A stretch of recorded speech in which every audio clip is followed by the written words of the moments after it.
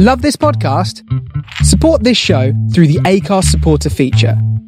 It's up to you how much you give, and there's no regular commitment. Just hit the link in the show description to support now. When you're ready to pop the question, the last thing you want to do is second-guess the ring. At BlueNile.com, you can design a one-of-a-kind ring with the ease and convenience of shopping online. Choose your diamond and setting. When you find the one, you'll get it delivered right to your door. Go to BlueNile.com and use promo code LISTEN to get $50 off your purchase of $500 or more. That's code LISTEN at BlueNile.com for $50 off your purchase. BlueNile.com, code LISTEN. There's never been a faster or easier way to start your weight loss journey than with PlushCare. PlushCare accepts most insurance plans and gives you online access to board-certified physicians who can prescribe FDA-approved weight loss medications like Wegovy and Zepbound for those who qualify. Take charge of your health and speak with a board-certified physician about a weight loss plan that's right for you. Get started today at plushcare.com/weight loss. That's plushcare.com/weight loss. plushcare.com/weight loss. Ray Bradbury, are you a science fiction writer? No, I'm not. Tell me about your childhood. That takes 3 hours. How did you get started in the science fiction genre? I wrote a sequel to the novels of Edgar Rice Burroughs about the planet Mars. Which single science fiction writer most influenced your own style? Edgar Rice Burroughs. Which book by another author do you wish you had written? And John Carter, Warlord of Mars. What would be the one question you would ask a science fiction writer? No, can't think of any, no. For what reason do you write science fiction in preference to other classes of literature? Because it's important. It's important to me. What one aspect of science fiction writing is the most difficult? It is not difficult. It's very easy for me. Does it get any easier? No, doesn't take any time at all. It's very easy. Describe your daily working day. I get up and throw up and clean up at noon. What is the strangest thing you've ever done while researching? I can't answer that. I don't know. What do you consider the chief value of science fiction? Because it helps people think about the future. Has science fiction ever disappointed you? No, I love it. I love it, yeah. Is there still new ground to be covered in science fiction literature? I don't know that. Ray Bradbury, thank you very much. Okay, thank you. Okay, bye-bye.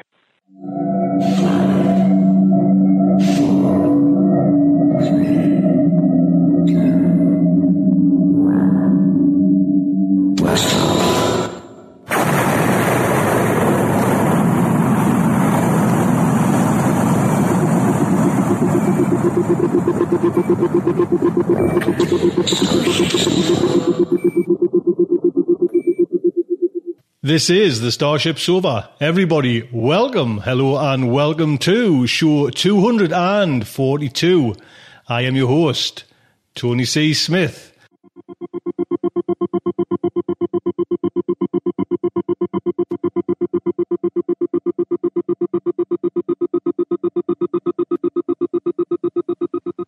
Hello everyone, I hope everyone is fine and dandy.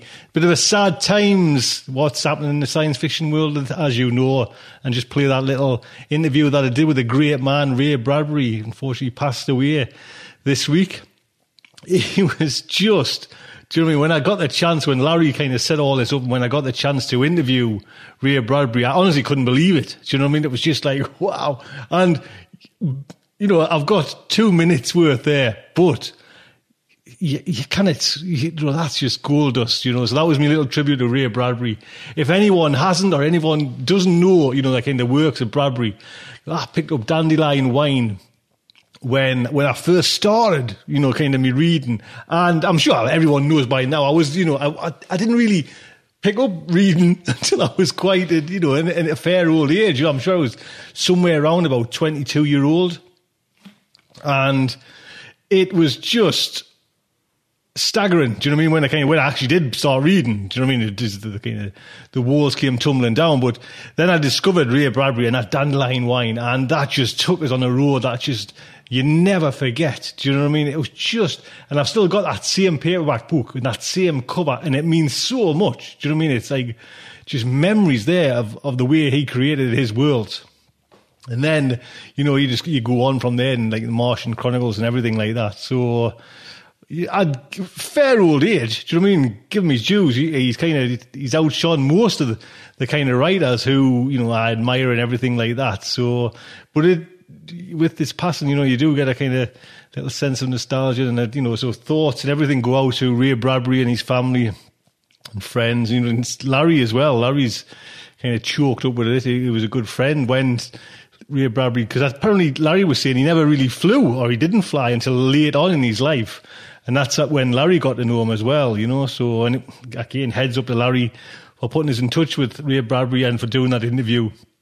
When I put the phone down, because I'm really calling from Skype, but when I disconnected that line, and I just sat there. Do you know what I mean? There's not many times now, you speak to all of them, and it's great.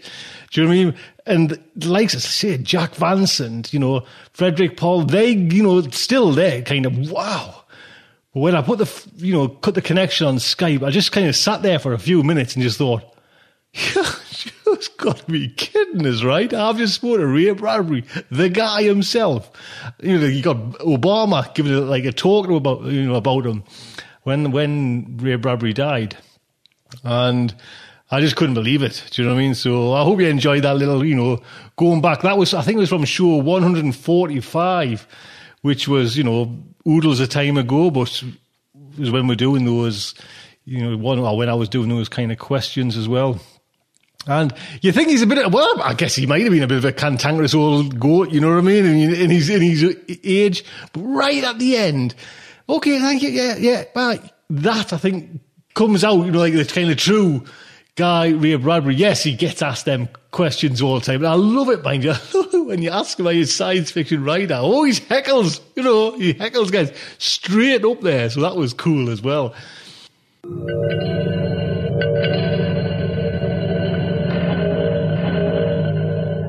So I think we should jump into today's show. Tell you what's coming on. Kicking straight off, we have another legend right up there. One of the greats. We've got a 2-part serial by Kate Wilhelm, The Birdcage. Then we have, fact article, Theatre of the Mind, our good friend Paul Finch. Then right at the end, there's a little promo, Chemo, How I Learned to Kill. So that is today's show. I hope you stick around and enjoy it. Just before we get into part 1 of Kate Wilhelm's story, big thank you to everyone that turned up for the Narrator's Workshop. Staggering show, do you know what I mean? It was kind of, I was chuffed to bits with it, to be quite honest. They are a kind of nerve-wracking thing, but it went fine. So a big thank you to everyone that kind of turned up for that. It means a lot to us. Thank you so much. And if you want to narrate, do drop us a line. Starship's over. We've got lots of stories now. Loads of stories. So please come over, drop us a line. starshipsover@gmail.com. So, The Birdcage by Kate Wilhelm. I'll give you a little heads up who Kate Wilhelm is. If you don't know, listen, you need to know. Now, it was Kieran that actually got me into Kate's work, and the first book I read, or the first book that kind of introduced us to Kate Wilhelm, was Where Late the Sweet Bird Sang, and it is up there, do you know what I mean? It's like top 5 books that I've ever read kind of thing. Yes, it comes a close, Joe Haldeman's Forever Wars there and Flowers for Algernon. But this one, if you haven't read this story, and what's good about this story, the writing is just gorgeous, do you know what I mean? And I actually listened to it on audiobook as well. I do most of me reading or listening through, the audiobooks, and it was just fantastic. Where Late the Sweet Bird Sang came out in 1976, and it's just been up for, it was up for oodles of awards, and it won the best for the Hugo Award, Best Novel, 1977, it won the Locust Pole Award for Best Science Fiction Novel, first place. Won the Nebula Award. And it came third in the John W. Campbell Award. Do you know what I mean? Please get a hold of this copy. I'll read Kate's biography from our site, and you'll get a little feel for, where she's come from, what she's doing. Kate Wilhelm's first novel was a mystery published in 1963.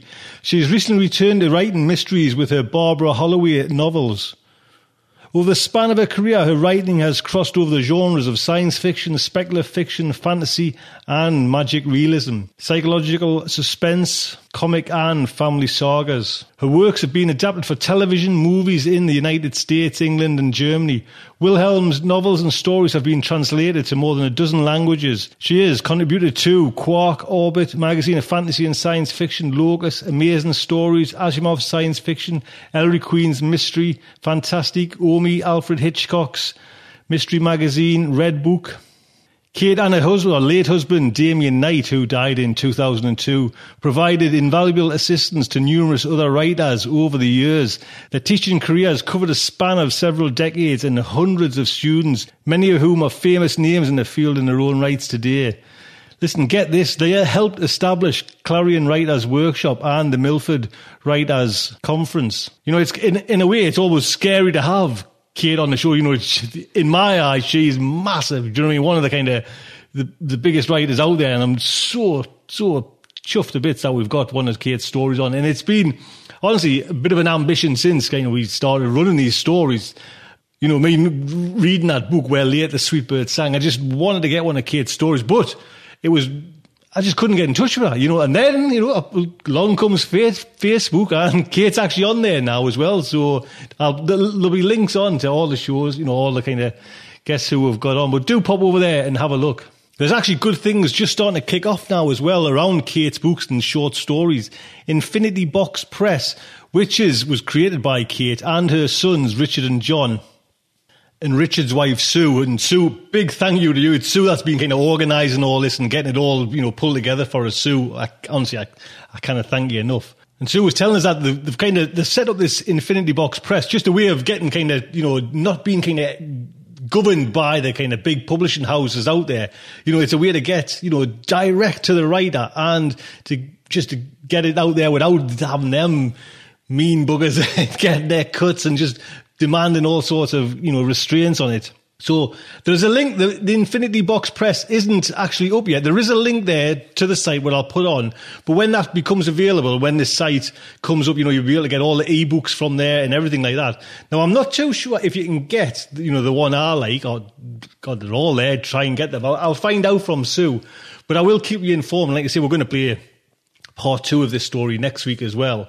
So, do look out for it.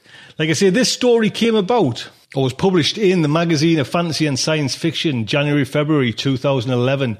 And I've seen Kate's work in there for, a few years there now, and it's just trying to get in touch. But like I say, somehow I managed. So, Sue, a big thank you. This story is narrated by our very own Amy H. Sturgis. And there was only one person that wanted to kind of, narrate this story.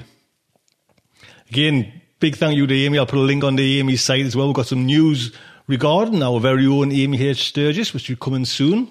So, the Starship Sofa is very proud to present The Birdcage by Kate Wilhelm. Grace Wooten stood at a wide window facing outward, seeing little of the vista before her, groundskeepers going about their work, and beyond them, steel bars with 6 chimpanzees going about their own day on the other side. At a nearby window, Edward Markham was also gazing out. She knew without looking that his hands were shaking, his head jerking now and again in a spasmodic motion he could not control. It took an effort to keep her own hands from clenching as she waited for him to speak, to respond to her report. "Dr. Wooten," he said finally, swinging around from the window, "you don't have 6 more months to try any new parameters. I know what that means. New parameters, new tests, new waiting periods, new analyses, new tests. The answer is no.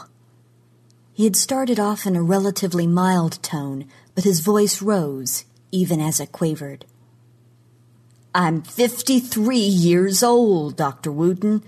I watched my father die of Parkinson's. I saw my brother die, and I have no intention of dying from it. You're going to suspend this goddamn disease until they come up with the cure. First, it was gene therapy, and that didn't work. Drugs don't work. Now they promise stem cell research will do it. And the years go by.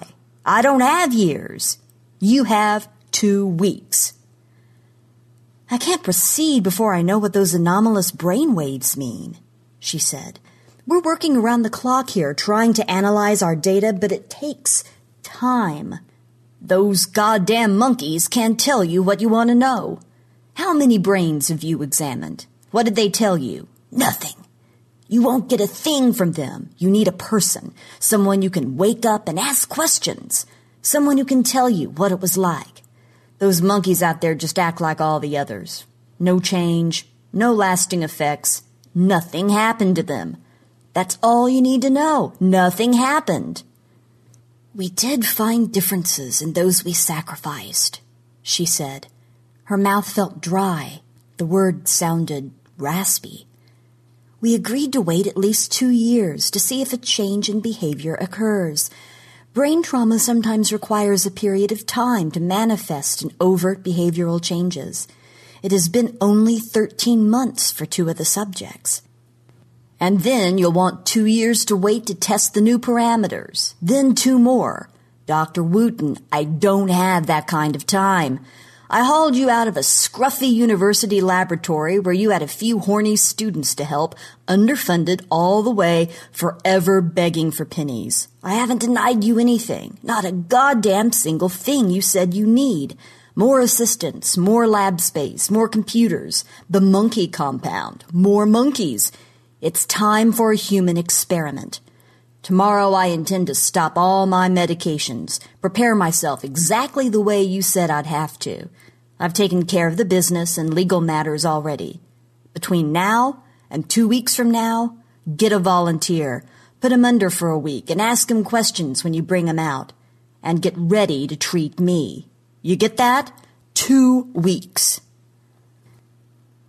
I've explained why I can't find a volunteer just like that, she said. It's illegal to.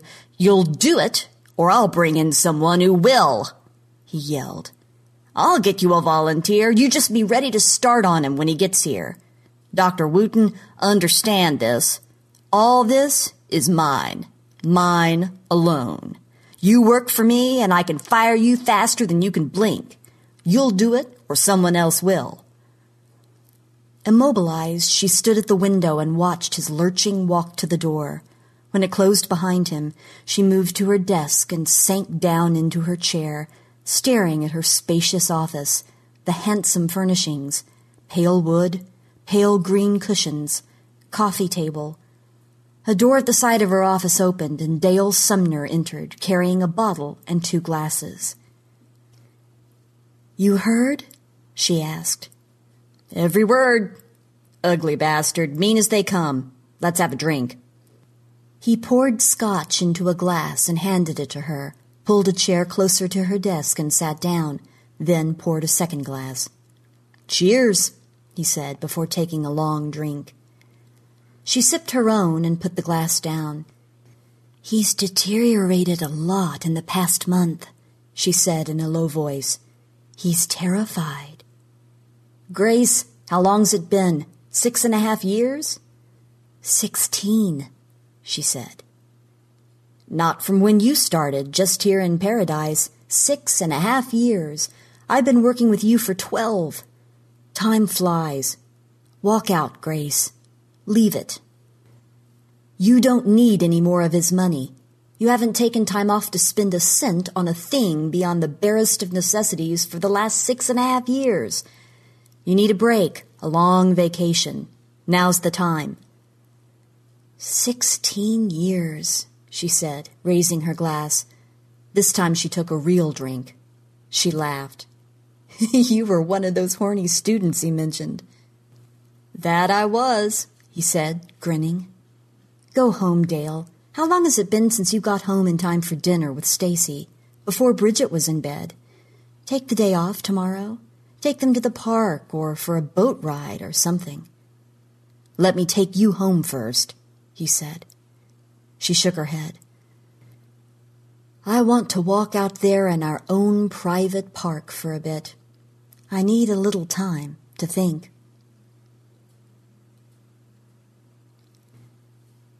Jean Biondi glanced out from the workroom of the fabric shop, withdrew.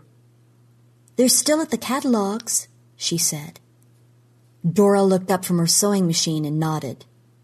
"Bet she won't buy a thing. She'll have to think about it, take a few samples home, consult with hubby, whatever." She went back to sewing. Jean nodded, grinning. There was little for her to do in the room, but neither did she want to go out to the showroom, where she was certain that customer would beckon her to come and voice an opinion about drapery fabric. If she had a living room with a window wall to decorate, she thought, her drapes would be pale, primrose background with giant red poppies. Her grin broadened. That customer would reel. She glanced out again. "She's actually leaving," she said, then waited until the door closed behind the customer before she walked out herself. Lizzie was leaning back in her high chair. "Honey," she said when Jean approached, "will you check and see if we have a full bolt?" She scribbled the stock number on a note. Lizzie's Fine Fabrics did a good business, which Jean attributed as much to Lizzie's good humor and patience as to the high quality of her stock and her all-encompassing knowledge about drapes, slipcovers, curtains, everything that made a house a home, she sometimes said. She treated Jean more like a daughter than an employee. "What did she finally pick?" Jean asked, peering at the open samples catalog. "That?" "That," Lizzie said with a grimace. "She'll be back within a year to get something else," Jean said, shaking her head. The sample was a shiny gold brocade. "A window wall that puts your eyes out guarantees a repeat customer." She reached out across the wide counter. Cody resists her nudge. "You go first," he says. "The pond looks different, shinier than before. They came here all the last week to slide on the ice, not far out, just near the edge. They aren't supposed to come this way after the school bus drops them off, but they do. It's very cold again after a lot of weekend rain, and they were afraid the ice might be gone. But it's still there, only different." "Go on," she says. "Don't be a scaredy cat." He shakes his head. "I want to go home. I'm cold." "You first," she yells and gives him a shove onto the ice. He tries to catch himself, but he plunges forward and the ice breaks. He screams in panic as he falls, first to his knees, then full out. She screams too and backs up. Cody is pulling himself out, dripping, screaming, terrified. She backs away farther as he drags himself to the bank, trying to reach for something to help get him out. His mitten keeps slipping off a rock. Now he is screaming, "Mommy! Mommy!" She turns and runs with his screams in her head. At home she races to her room and into the closet, shaking, freezing, crying. She has wet herself. "Jean, my God, what's wrong? You're shaking like a leaf. What happened to you?" Lizzie was holding her arm, and Dora was kneeling by the chair, rubbing her hand. Jean was cold, shivering, terrified. She didn't know how she had gotten to a chair, why she was sitting down with both older women there rubbing her, patting her. She couldn't stop shivering. "I don't know," she mumbled. "I don't know what happened." "You're like ice," Lizzie said. "I'll put on coffee, something hot.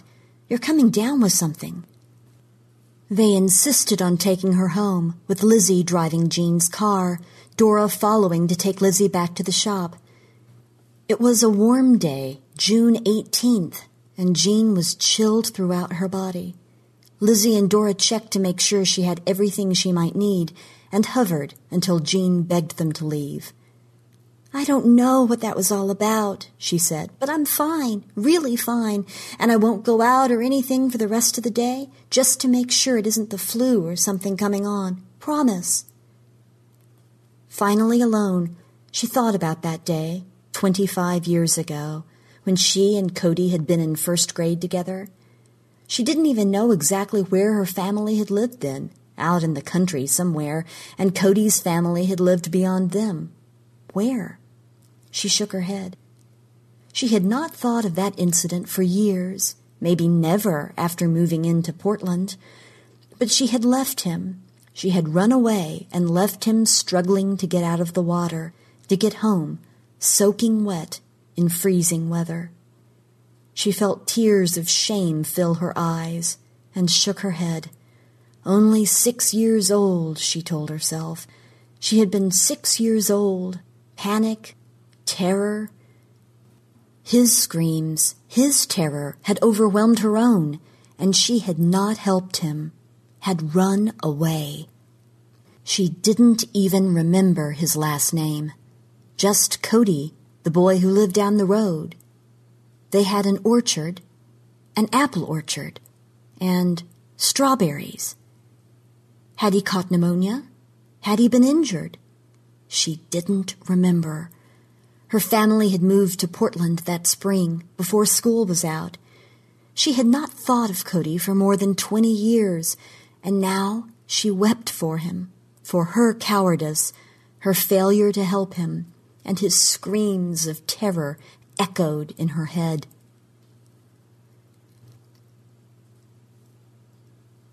Grace woke with a start, jerking upright so fast she felt dizzy for a moment. It passed, and she got out of bed, pulled on her robe, and went to check the monitors. Nothing had changed. She gazed at the brain wave monitor tracing gently undulating, very shallow waves where every 90 minutes there was a spike of activity that should not have been there. It wasn't rapid eye movement sleep, dreams.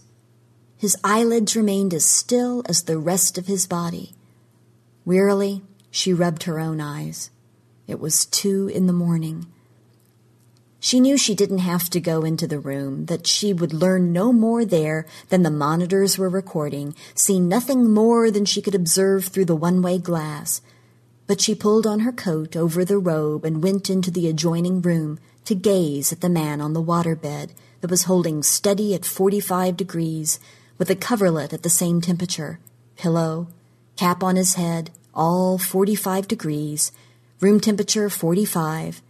The man on the bed did not stir when the light came on, when she touched him. "What's going on in your head?" she whispered. "What's going on?" When she began to feel chilled, she returned to check all the monitors again, and then to go back to the room she was using, the room where he would sleep for another week, the regular 8-hour sleep that he had said was his custom. It was a pleasant room with an easy chair, a good bed, a television, desk, all the comforts, she thought bleakly, taking off the coat but not quite ready to go back to her own fractured sleep. She had trouble remembering when she'd had an uninterrupted sleep of 8 hours at a stretch. "Long, long ago," she murmured. 5 more days, she told herself, just 5 more days. Then we'll both sleep the way people are meant to sleep. Trevor McCrutchen tossed in his cards, stood and stretched. "Deal me out," he said. "I'm going to make some nachos." "Sore loser," Ezra said with a laugh as he pulled in his chips. "Any beer left?" "Sure, in the cooler." Hal and J.D. got up and headed for the back patio and the cooler. Their monthly poker sessions, Trevor thought, grinning, usually ended after an hour or so, followed by a lot of eating and drinking beer, smoking a little, and good talk. He had nachos ready to pop into the oven, then 10 minutes later, out on the patio with them. He set the timer, turned to get a drink of water. "Hey, you're not supposed to be out here with sparklers," he yells as Cody strikes a match to light one. "You little shit, they're for tomorrow night after dark," Trevor calls. He's near the barn, too far away to grab the sparkler from his brother. He starts to trot over just as Cody laughs and waves a string of firecrackers in the air, then holds one to the sparkler. "Jesus," Trevor says, then yells, "You've been in my stuff! Cody, throw it! Don't hold it! Toss it out on the field!" Cody stands as if transfixed as the wick catches. "Throw it out to the field!" Trevor yells, racing toward his little brother. Cody drops the firecrackers into the dry grass at his feet, where they instantly start their explosive pops, and the grass is on fire almost as fast. Racing to him, Trevor screams for Cody to get away from the burning grass, to run into the plowed field. Trevor tackles him. Cody's jeans are burning, and now he is screaming too. Trevor yanks him up, runs into the field, and throws his brother to the ground, rolls him in the soil, and beats on the flames with both hands, throws dirt on the jeans. They are both yelling. Cody is trying to push Trevor away, striking at him. Exhausted, the flames out, Trevor starts to shake, and Cody is sobbing. Beyond the plowed dirt, the grass fire is blazing, and their dad is there suddenly, hosing down the grass fire. "Hey, Trevor, you planning on burning down the joint?" Ezra walked into the kitchen. "Hey, Trevor.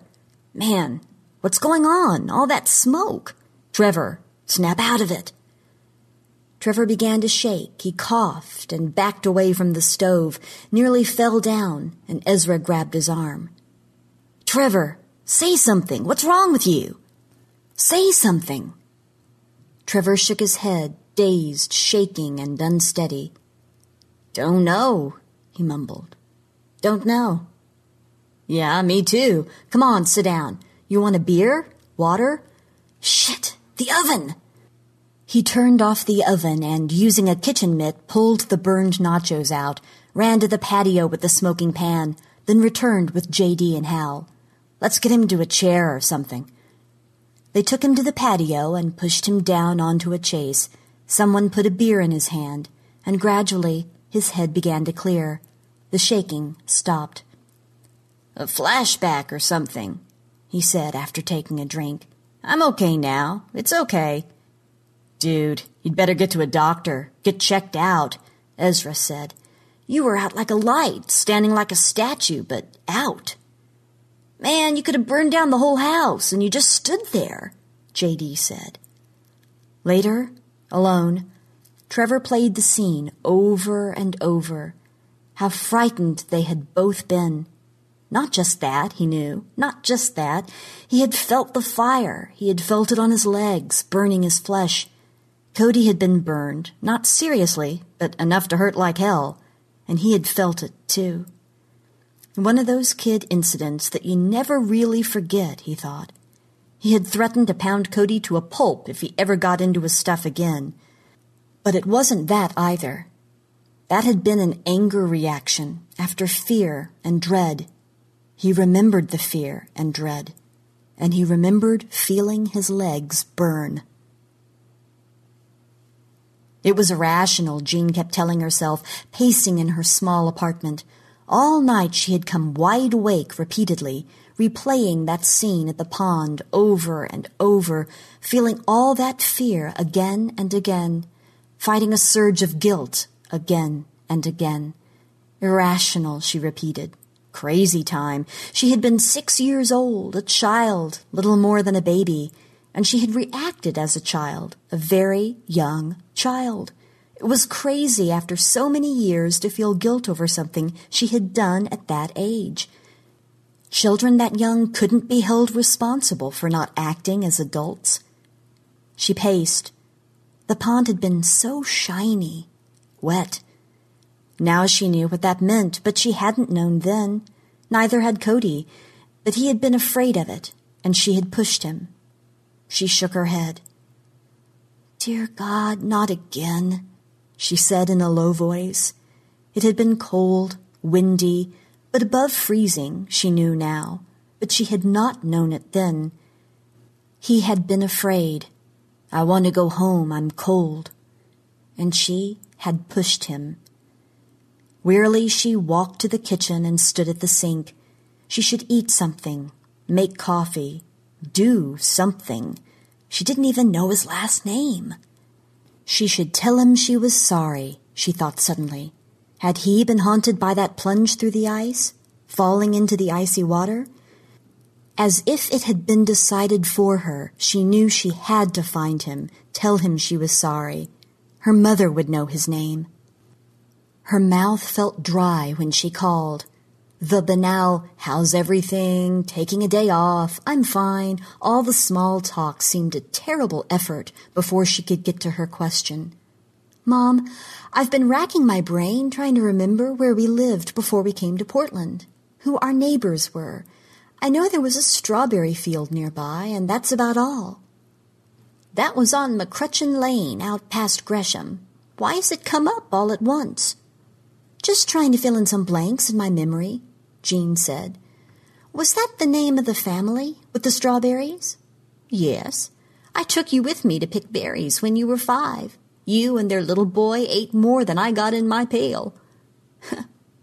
Her mother laughed and chatted about those days until Jean said someone was at her door and disconnected. McCrutchen. Cody McCrutchen. There was no Cody McCrutchen in the phone book, no C. McCrutchen. Stupid, she told herself. He could be anywhere in the world. He could be back there at the orchard spraying apples or something, or in New York or L.A., anywhere. He could be in Portland using a cell phone. That night, she slept no better than the previous night, and when she turned up at the shop, Lizzie examined her closely and told her to go back home. "Honey, you look like someone who isn't sleeping, or eating either, probably. Take the rest of the week off. Get rid of whatever bug got hold of you. Summer flu, most likely. Watch movies or read novels for a couple of days. Get some rest, plenty of fluids." Jean was both relieved and sorry. She was too restless to sit still, and no movie could hold her attention for more than a few minutes at a time. But neither could she have dealt with customers who dithered over curtains or blinds and chose shiny gold brocade for drapes. She had to tell him she was sorry, she told herself almost desperately, and she no longer could know if it was for his sake or her own. She knew it was obsessive, compulsive, irrational, but she had to tell him. Maybe then that scene would stop playing in her head. Maybe then his screams would stop sounding in her head. Maybe then she could sleep. Trevor eyed a frozen chicken cacciatore with loathing before putting it in the microwave. Since the incident with the nachos, he was almost afraid to light the gas stove. Not almost, he thought derisively. Scared shitless. If he'd been alone, would he have set his house on fire? As far as work went, he should have just called in sick. Maybe he was catching something. Maybe he really was sick. Out, asleep, or something for more than 10 minutes. That business with the firecrackers. God, what had that been about? Why now? Cody had thought Trevor had been beating him, not beating out the fire, but beating him up for getting them in the first place. And fire burning his legs. His hands had been burned, not his legs.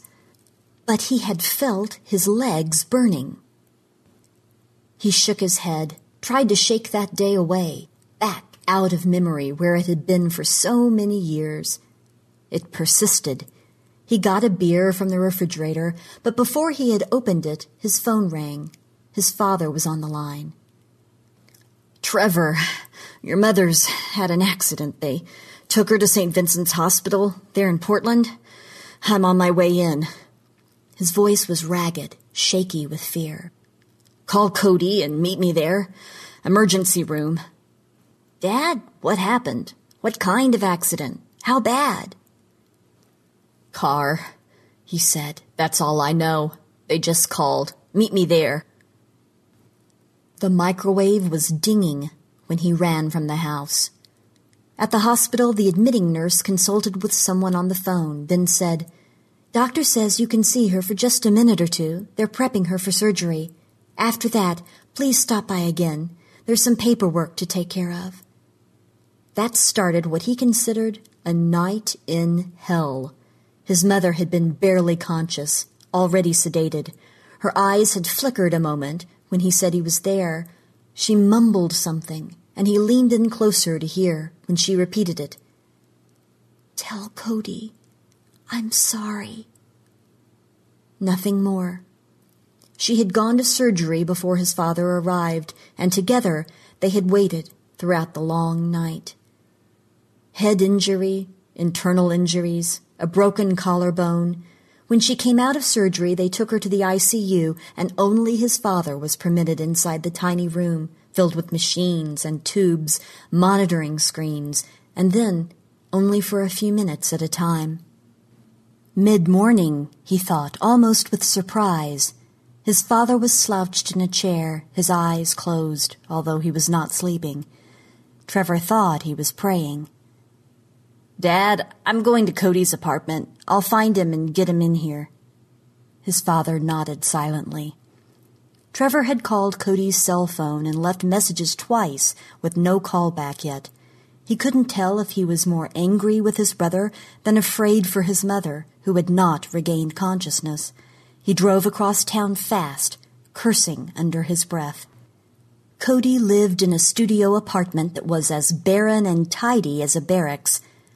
Boxes lined one wall, a futon, one chair, a small television, 2 chairs at a table that held stacks of papers, letters and bills, with barely space for a plate, a microwave on a counter, a small refrigerator and sink were all it contained. Trevor's glance about was swift, then lingered on the table. Cody's wallet was there, and his cell phone. "What the hell?" he muttered, picking up the wallet. It had a few dollar bills, credit cards, other cards. He tossed it down and began to look through the papers, then stopped when he came to a deposit slip for Cody's credit union.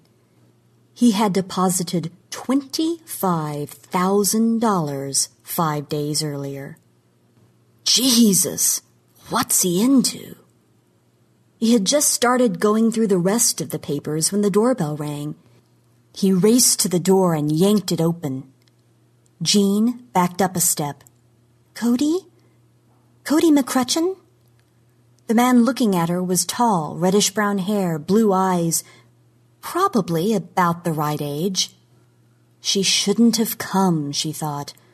What if he had completely forgotten what happened at the pond that day?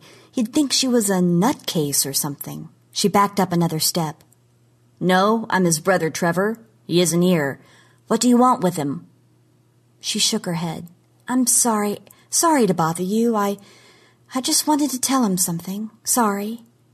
She was young, with nearly black hair and a ponytail, big, dark eyes, and she looked almost haggard, with dark shadows under her eyes. He started to close the door, hesitated, then said, "You want to leave a message for him?" She was afraid, he thought, looking at her more closely. Afraid of Cody? Obviously she didn't even know Cody. "Nothing," she said. "It's nothing." Almost inaudibly, she added, "I'm sorry. I wanted to tell him I'm sorry." She turned to leave. He caught her arm. "Wait a minute. What do you mean? Who are you?" His mother's message, "Tell Cody I'm sorry," sounded in his head. "Jean Biondi," she said, jerking away from his hand on her arm. "I used to know Cody a long time ago." "Jean, stop. Wait a minute. Have you heard from him recently? Do you know where he is?" She shook her head. "Then why are you here? Sorry about what?" "Something that happened a long time ago," she said in a low voice, "when we were both just kids, 6 years old. I did something I'm sorry about.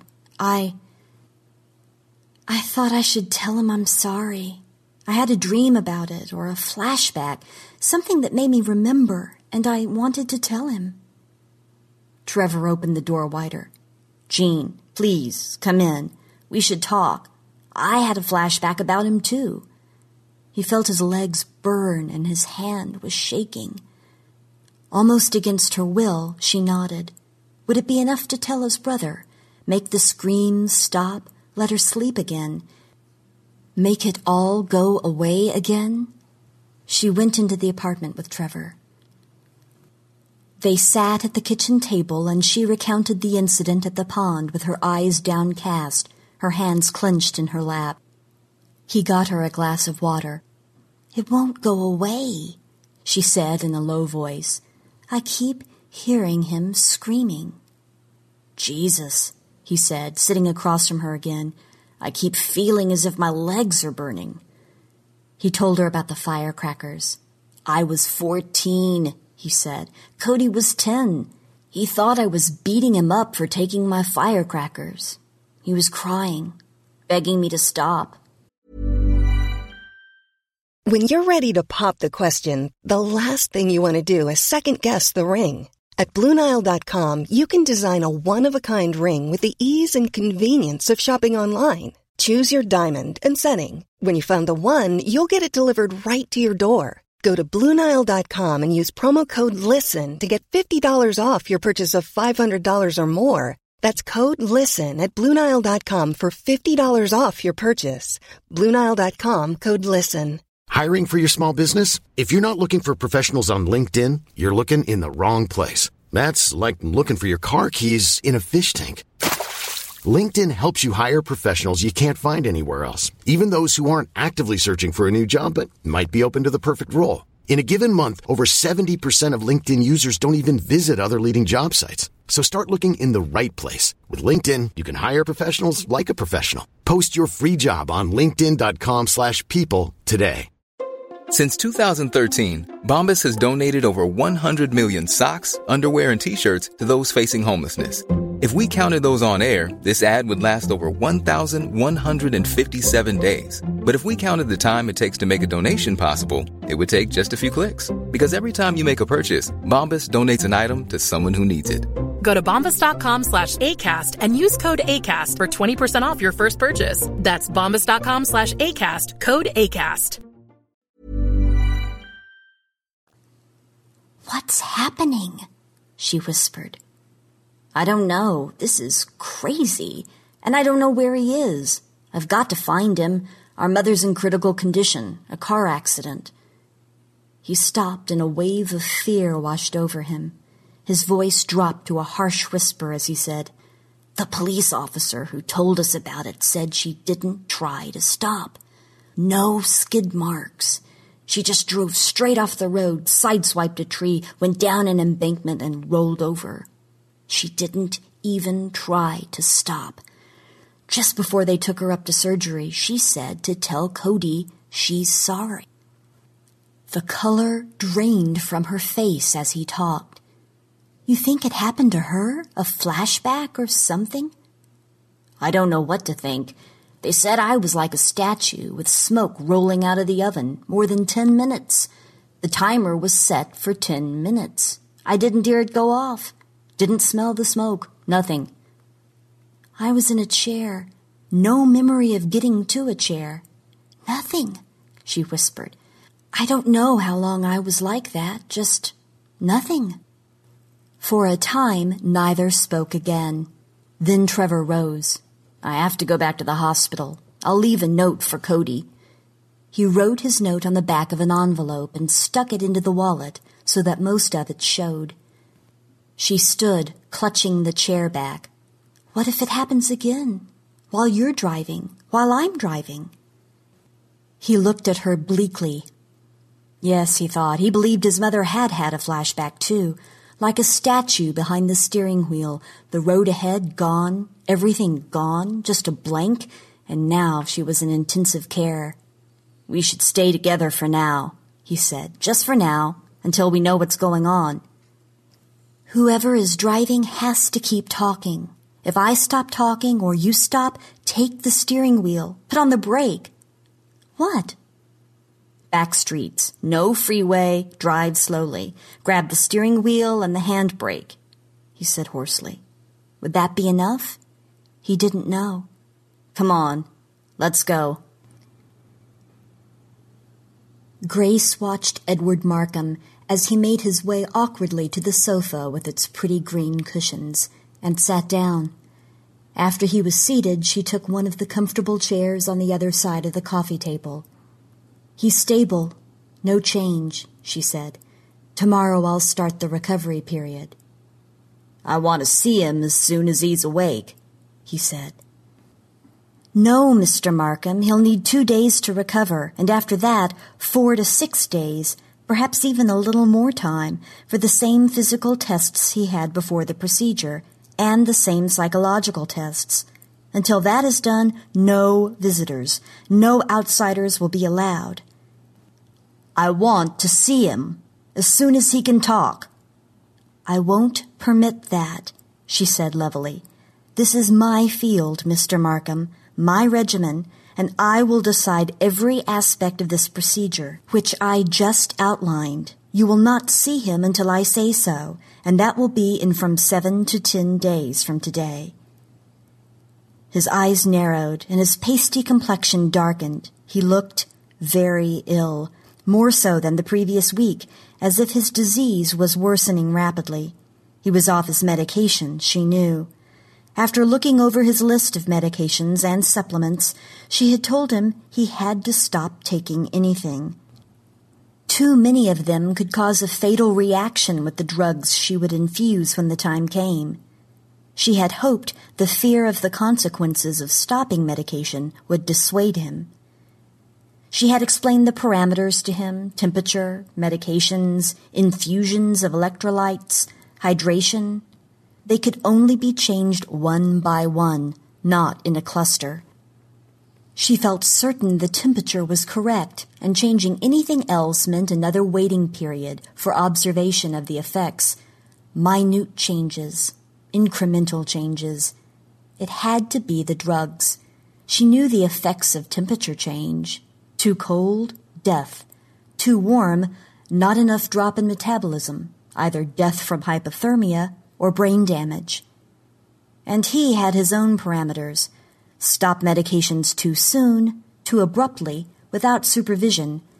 A rapid deterioration in his illness. He had cursed the parameters, hers and his. She hoped he would die before that young man was released back into his life. "You're playing a dangerous game," Markham said gratingly. "You forget your place here, Dr. Wooten." "I forget nothing," she said. "He has to be in a totally neutral environment when he wakes up, an environment untainted by any outside influence, by any emotional outburst or inappropriate questions.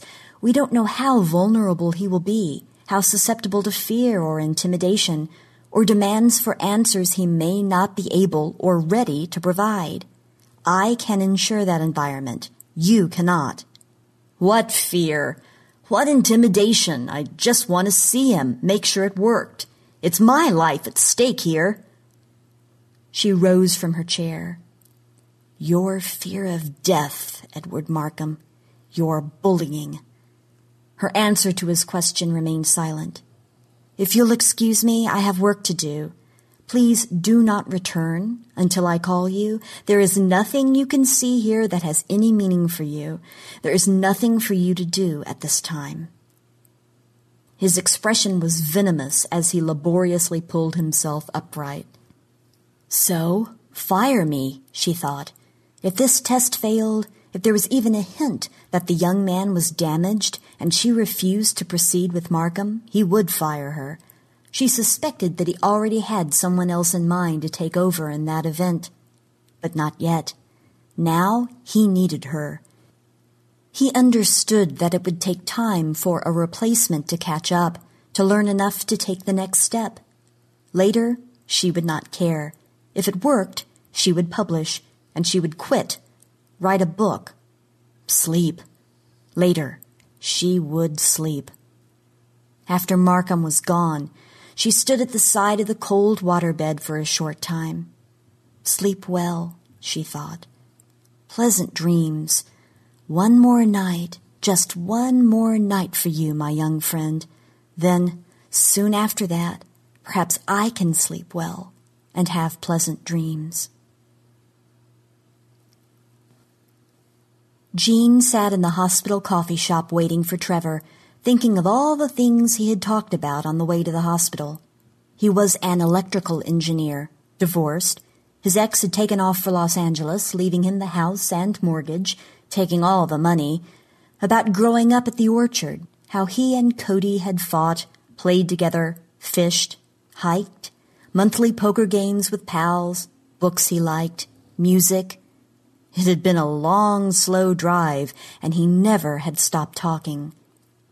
She had called his mother the day before to get Cody's address, and she had spent the rest of the day accepting that she had to find him, then denying it, back and forth all day.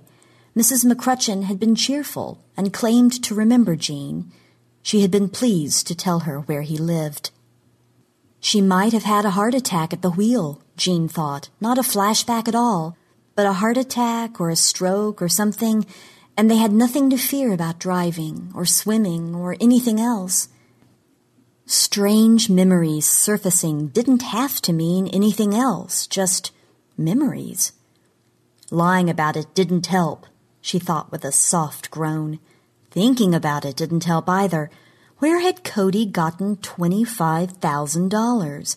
She visualized his apartment, almost monkish in its barrenness, and boxes of books stacked against the wall, unopened, unread for more than 2 years. Trevor had talked about that, too. Cody and his girlfriend, together for 3 years, had split.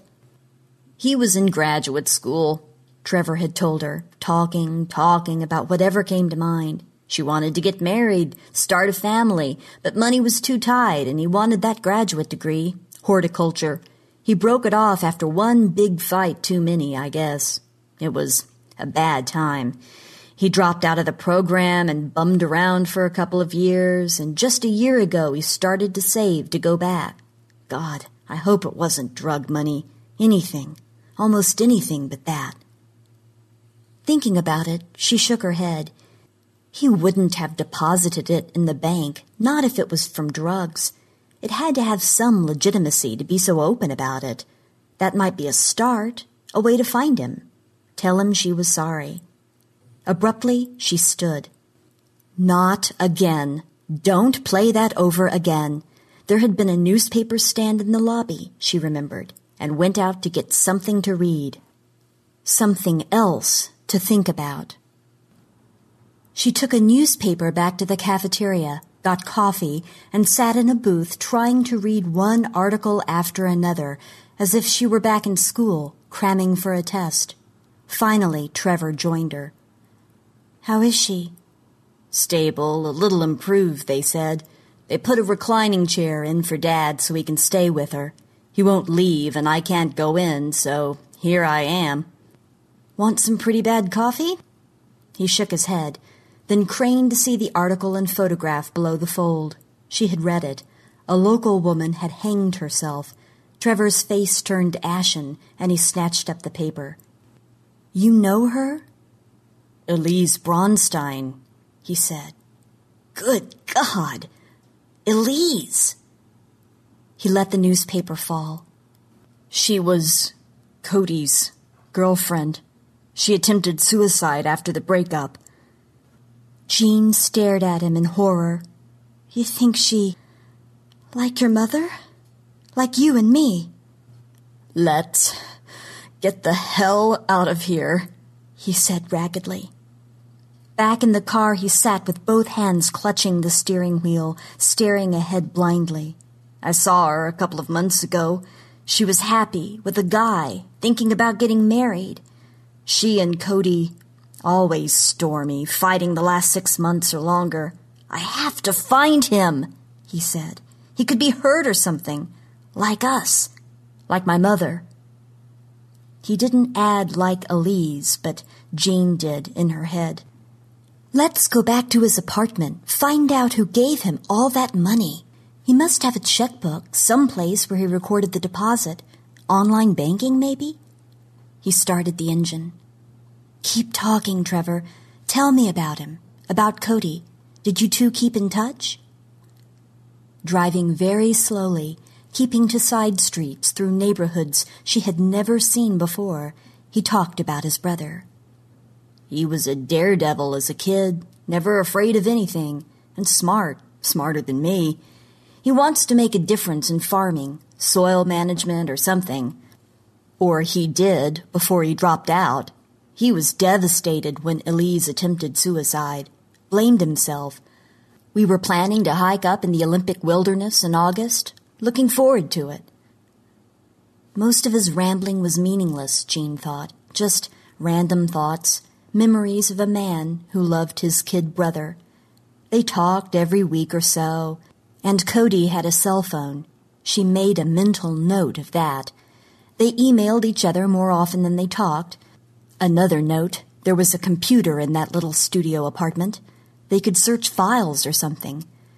He worked as a groundskeeper somewhere, just another of a series of go-nowhere jobs while he tried to accumulate a little money before he got back in school. He had not been willing to take a real job with a real commitment. He wanted to get back on his own track, finish what he had started. He had not mentioned going away, leaving. Trevor was in the middle of another bit of trivia when he pulled up to the curb outside Cody's apartment building and stopped talking. "Made it," he said after a moment. "Jean, are we being stupid?" "No," she said. "We are not. Let's find his computer and see what's on it. Maybe find his cell phone, check recent messages, find out where he worked. Someone signed paychecks for him. Find out if he turned up at work this week. Like you said, we have to find him, get to the bottom of this. It seems as if everything going on revolves around him, one way or another." "Good thinking," he said. "I've been too busy talking to think about a thing. I've never talked so much in such a short time in my life. Let's go in." Inside the dreary apartment, Jean checked the refrigerator that proved to be almost as barren as the furnishings of the place. No vegetables, no milk, no perishables. She searched pockets for a cell phone as Trevor began to search the files on a laptop that he had found under a lot of papers on the table. Jean found the cell phone and his checkbook in a windbreaker pocket. An hour later, they considered the meager results of their searches. "You worked for a company called Markham Enterprises," Trevor said. "They're into a lot of different things, but primarily land development. Somewhere they have property that requires a regular crew of groundskeepers." He drew in a long breath. "And that big check apparently was paid to him by the company, signed by Markham. That's all he entered in his checkbook, just Markham." She nodded. "I think he knew he'd be gone for more than a few days. And he cleaned out his refrigerator." "Go away and leave his wallet, his cell phone, laptop, checkbook? It doesn't make any sense," Trevor said. "You take ID if nothing else, even if you've gone camping. His camping gear is in the closet." She felt as helpless as he looked.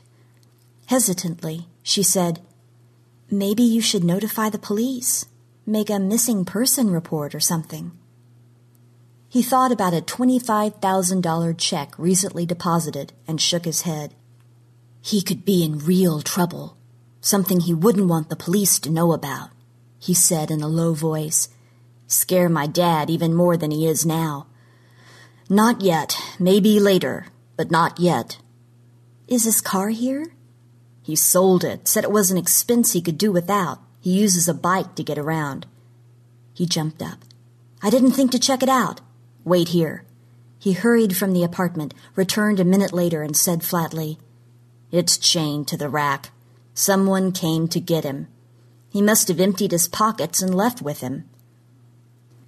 He looked about the apartment, crossed to the table, and snatched up Cody's cell phone. "Let's get out of here," he said. "What are you going to do?" "Let's go to my place. Get something to drink.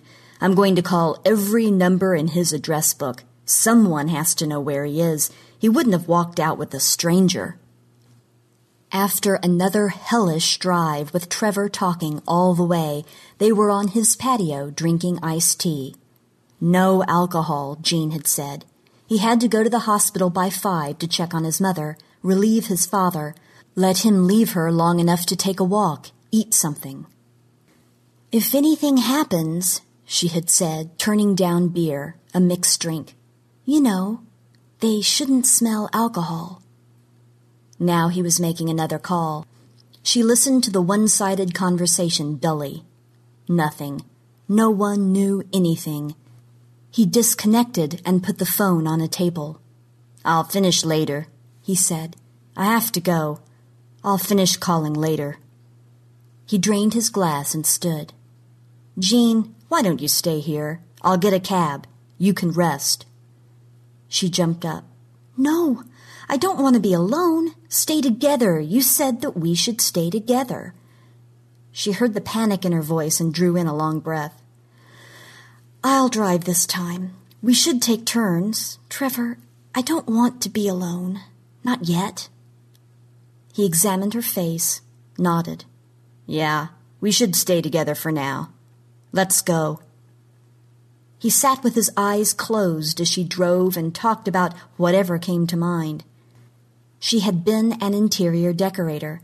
The company tanked and she lost the job, got hired by someone called Lizzie, a fabric shop. She liked to ski. Her voice faltered and stopped, and he said quietly, "Keep talking, Jean." She started again. "I thought I had wet myself, but I hadn't. When I took off my snow pants, I was dry. He was wet, not me, but I felt wet and ashamed." "Keep talking," he said again in a strained voice. He had felt his legs burning, Cody's legs burning. "You're doing fine. We'll be there in a few minutes." Her mouth was dry, but she had felt wet that day. She talked without any real awareness of what she was saying. Now and again she glanced at him, now and then caught him glancing at her. Again in the coffee shop, this time with a book. She was prepared to wait a long time for him to return, and that day at the pond played in her head, the sensation of being wet, freezing cold and wet, screaming. She wanted to scream and bit her lip, forced herself to look at the open book she held, and could not remember what she had read. She started over. Finally, he came to the booth and slumped into the seat opposite her. "She's a little better," he said, breathing without the ventilator. "If the improvement continues through the night, they might move her to a private room tomorrow. Still critical, but better." "Your father? How's he doing?" "He went out to eat, but he won't leave again tonight. Ready to drive?" It was worse for him, she knew. His mother in critical condition, missing brother, worried about his father. It was a lot worse for him. He looked exhausted. They both were exhausted. She had not slept well for nearly a week, and he had not slept at all the night before, and little the night before that. They walked silently to the car, and she got behind the wheel and started. Driving on Sandy Boulevard, dreading the bridge ahead because bridges were suddenly frightening, talking about nothing, making noise, that's all it was, making noise. She glanced at him. He was staring straight ahead, not moving, unaware that her voice had stopped. She hit the brake. "Trevor, are you all right? Trevor!" A car horn startled her, and she signaled for a turn onto the first side street she came to. Midway down the block, she was able to pull in at the curb. "Trevor, please, wake up!" She undid her seatbelt, twisted around to shake him. He did not respond. She drew back, staring at his immobilized figure. He was sitting upright, his gaze fixed, unmoving. Without warning, she began to weep, to sob, with her head against the steering wheel, clutching it hard with both hands. Her paroxysm of sobs eased, and she groped in her bag for tissues. They couldn't be alone, she thought in despair. They would need keepers, attendants, be put away in institutions. No more jobs, never alone unless sound asleep. No more driving or skiing, hiking. No more life. She leaned back, closed her eyes, and waited for him to wake up, to come back. She didn't know how long it took before she sensed that he had moved, pulled against his seatbelt or something. He made a choked sound, almost a sob. She reached for his arm, and this time he turned toward her with a strangely blank expression. "Snap out of it," she said. "It's okay now. You're okay now." He blinked rapidly, rubbed his eyes, then said, "Again. I did it again, didn't I?" "It's over now. Are you all right?" "Jesus," he said. "Drive, Jean. Get back to my place. I'm okay now." In a lower voice, as despairing as her own thoughts were, he said, "It happened. Again." End of Part 1.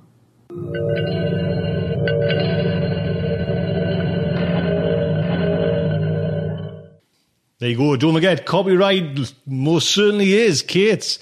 Again, like Part 2 will be coming next week. Kate, thank you so much. Sue, thank you so much. And Amy H. Sturgis, thank you. And thank you for proofing my little few words the other day as well. Amy, you're a star. Thank you. Next up is our very own Paul Finch. Theatre of the Mind, Paul, sir. Okay. Having confidently said last time... Now, next time I'll be looking at... Planet Man.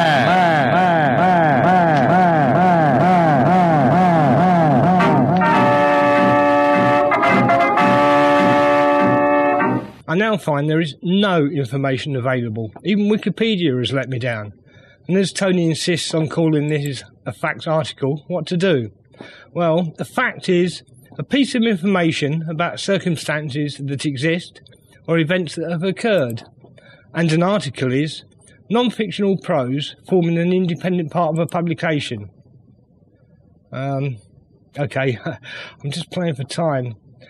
Well, the best I could do is boot up my favourite combined spell checker and thesaurus, the wonderful freeware word web, and rehash the old-time radio researcher's introduction to the series.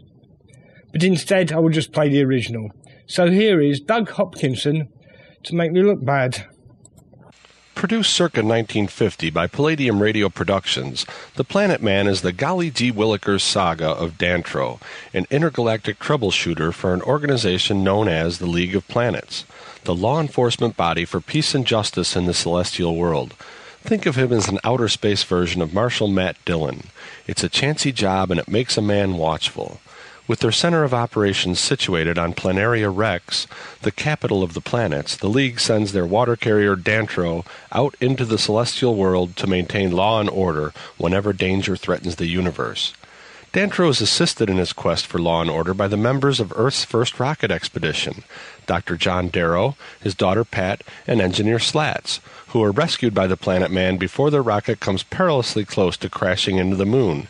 The explanation for this is that Darrow and the crew took on a pair of stowaways before the blast-off, namely his nephew Billy and niece Jane. These 5 individuals join forces with the Planet Man to defeat evildoers like Marston, the ruler of Mars who possesses an insatiable appetite for interplanetary domination. Background on the Planet Man is sketchy at best. Even with the original discs close at hand, various sources date its syndicated run around 1952 to 1953, but specific airdate information remains unknown. Palladium transcribed a total of 78 15-minute episodes for afternoon broadcast, but only 76 episodes are known to exist today. The first and fourth installments, likely contained on a single audition disc, are missing and have never been located. The cast of the series also remains shrouded in mystery. The only known cast members are Phil Tonkin, the announcer, Joseph Boland, the voice of the robot characters, and John Gart, the organist, whose theme song is a cross between Dragnet and the FBI in Peace and War. The Planet Man is a graduate of the Space Patrol Tom Corbett Space Cadet School of Old-Time Radio Drama, serving up plenty of breezy, not-to-be-taken-seriously adventure fun.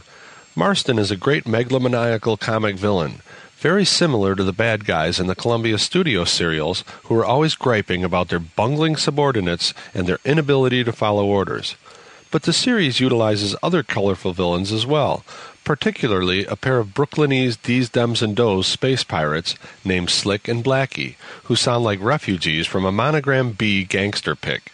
and yet the series showcases ideas that will be used later in other classic sci-fi films.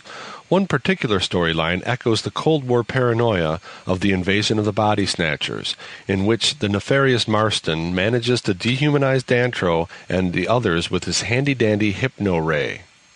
Right, that's 3 minutes and 41 seconds. And Tony says around 15 minutes. So, 11 minutes, 19 seconds to fill. Hasn't the weather been variable? I don't know what to put on when I wake up. Have you seen the price of cheese? It's gone through the roof. Oh, come on, Tony, don't look at me like that. I'm doing my best. Oh, sooty. Oh, I know. For the last couple of months, I've been working my way through CBS Radio Mystery Theatre. Now, whilst most of this series is in Tales to Terrify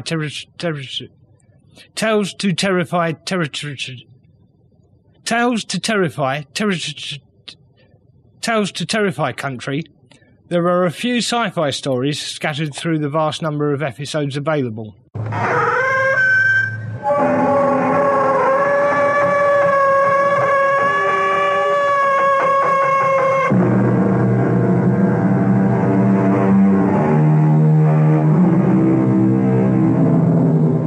Come in. Welcome. I'm E.G. Marshall.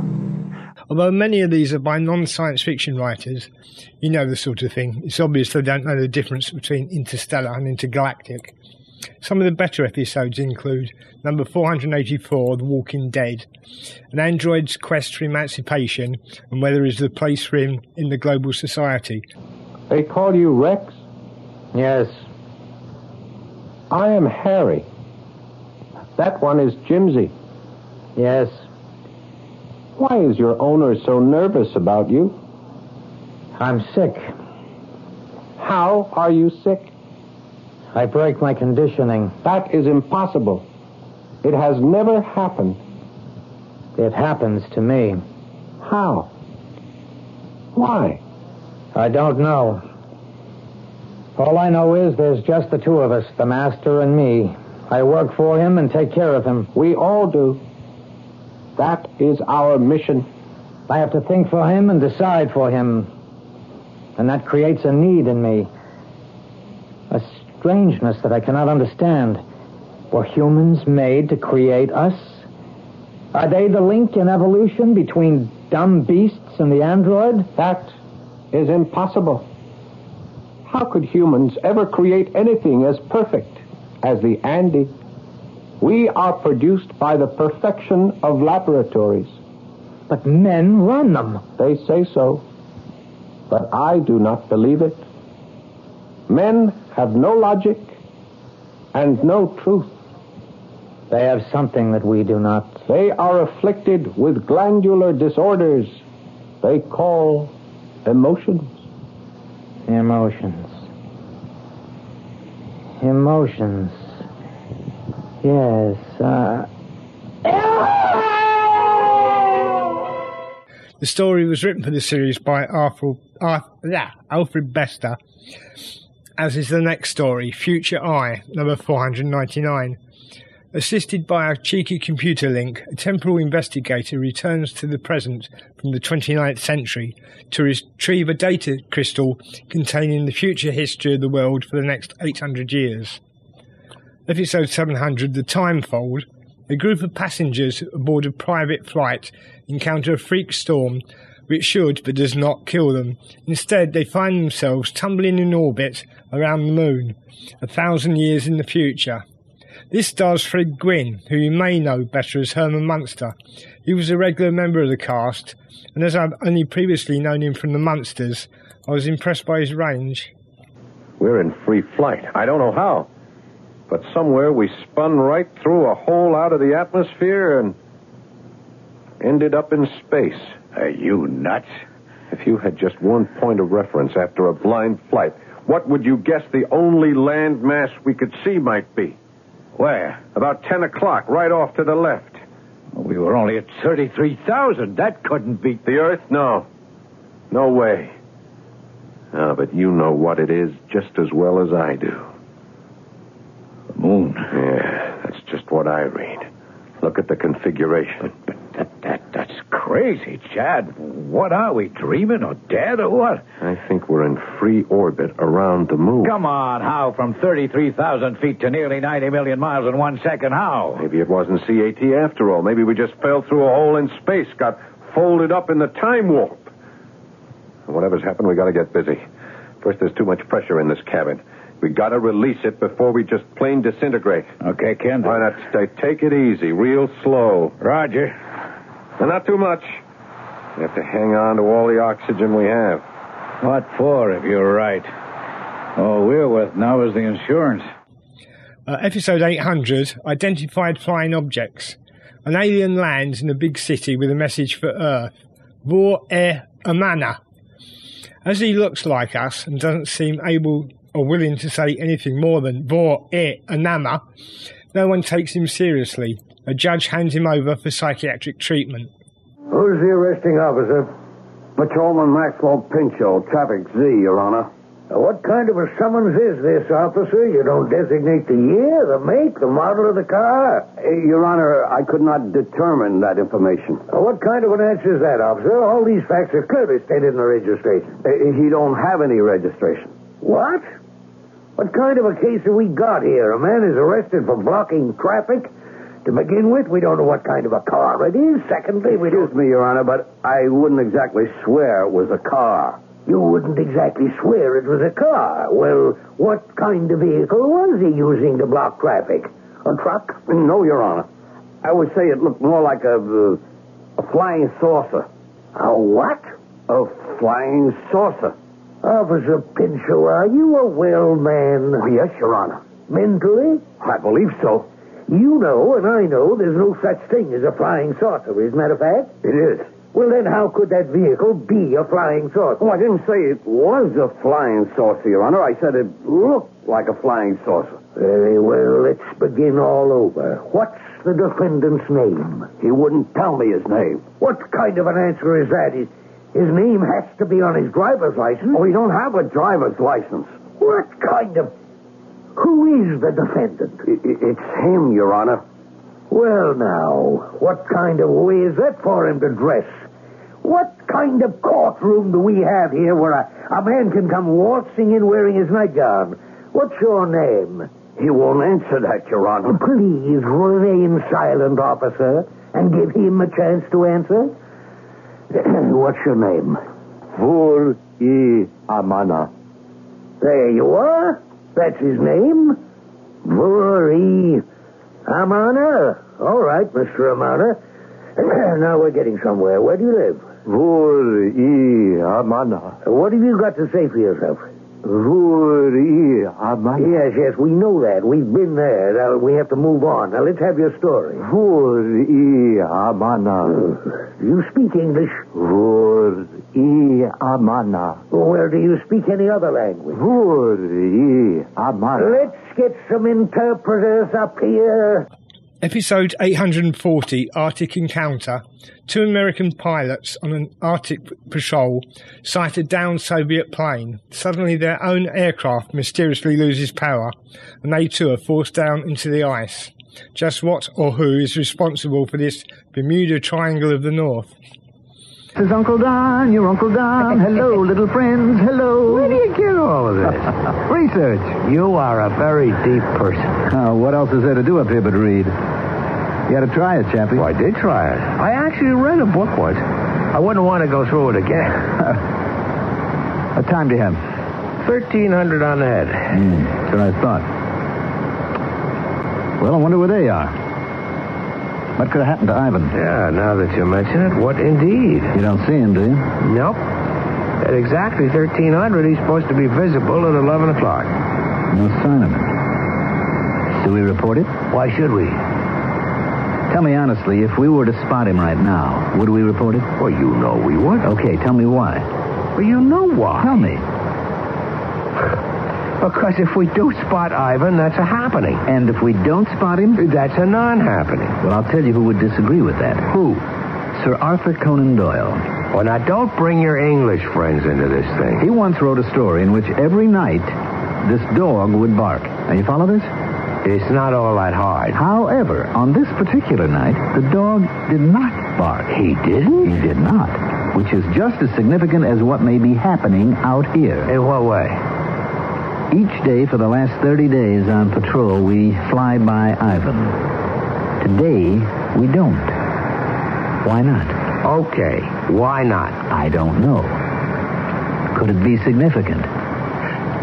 Let's throw it at Dawson. Maybe we can ruin his day. White Rabbit, calling the hutch. It's funny, Hutch. Come on in, White Rabbit. I have an unusual occurrence to report. Proceed, White Rabbit. The dog did not bark. Yeah? That's it. What's it? That Spaskov 2-motor observation plane we fly by over coordinates 3416 to 1300. Well, it's first time in 30 days that we haven't seen him. I thought you'd like to know. I'm going to put you in for the Legion of Merit. Thank you. Now, can you tell us a movie for tonight? Sherlock Holmes in the heart of the Baskervilles. This is Hutch over and out. Dawson, he must think we're crazy. Look, in this outfit, if you're not crazy, you go crazy. Well, what do you suppose did happen to Ivan today? Episode 1051, Prisoner of the Machines. 1,400 captured prisoners of a future war are sent to a POW camp on a remote asteroid operated solely by machines.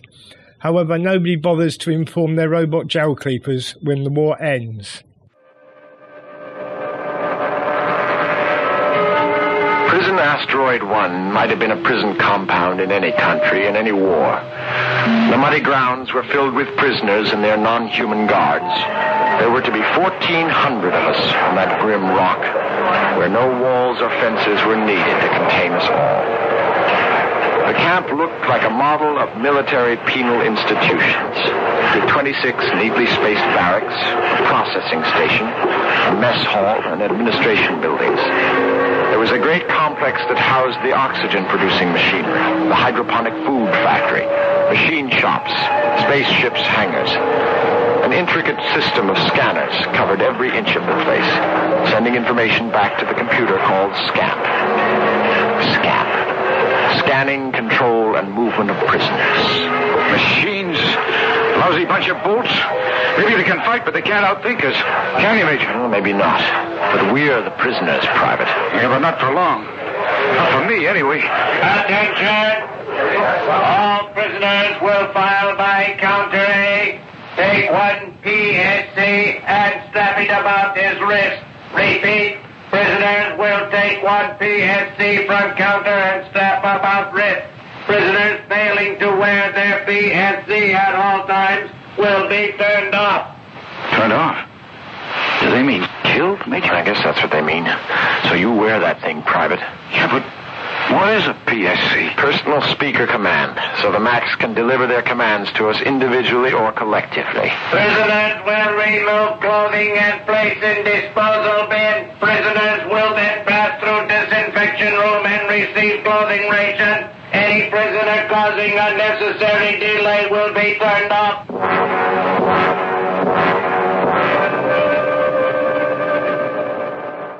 The CBS Radio Mystery Theatre has its own website, a complete collection of the 1,399 MP3 episodes, including synopses and details of the actors and writers.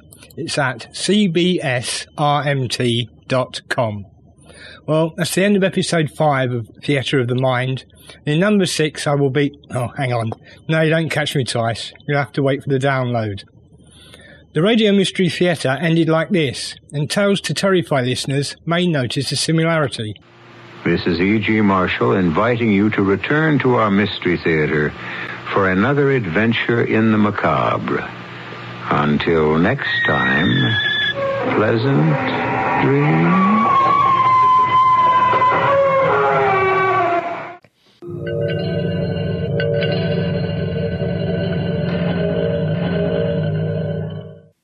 And there you go.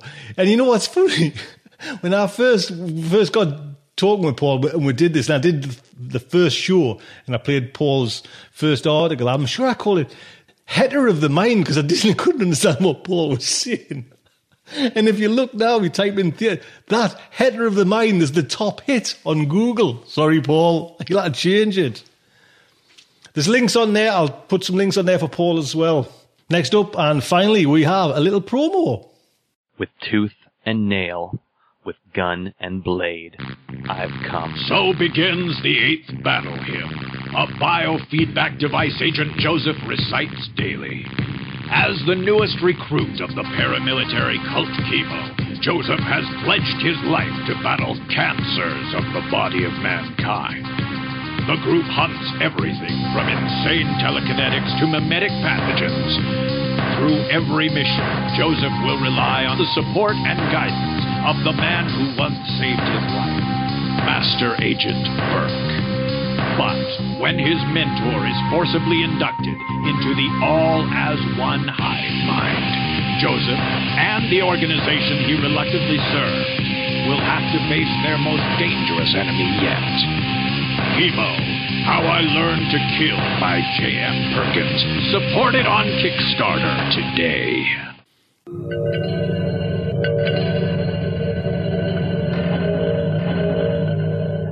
There you go. Again, I'll put a link on to that. Do pop over to the little Kickstarter site, and try and get it off the ground. Well, that is it.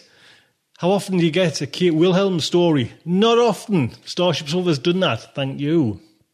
Look out for part 2 next week. Big thank you to everyone who's kind of helped put this show together. We are getting bigger by the day.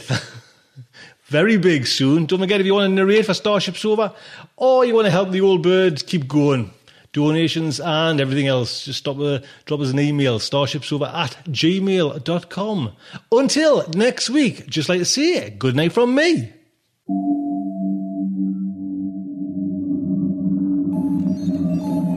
Will our heroes survive this terrible ordeal?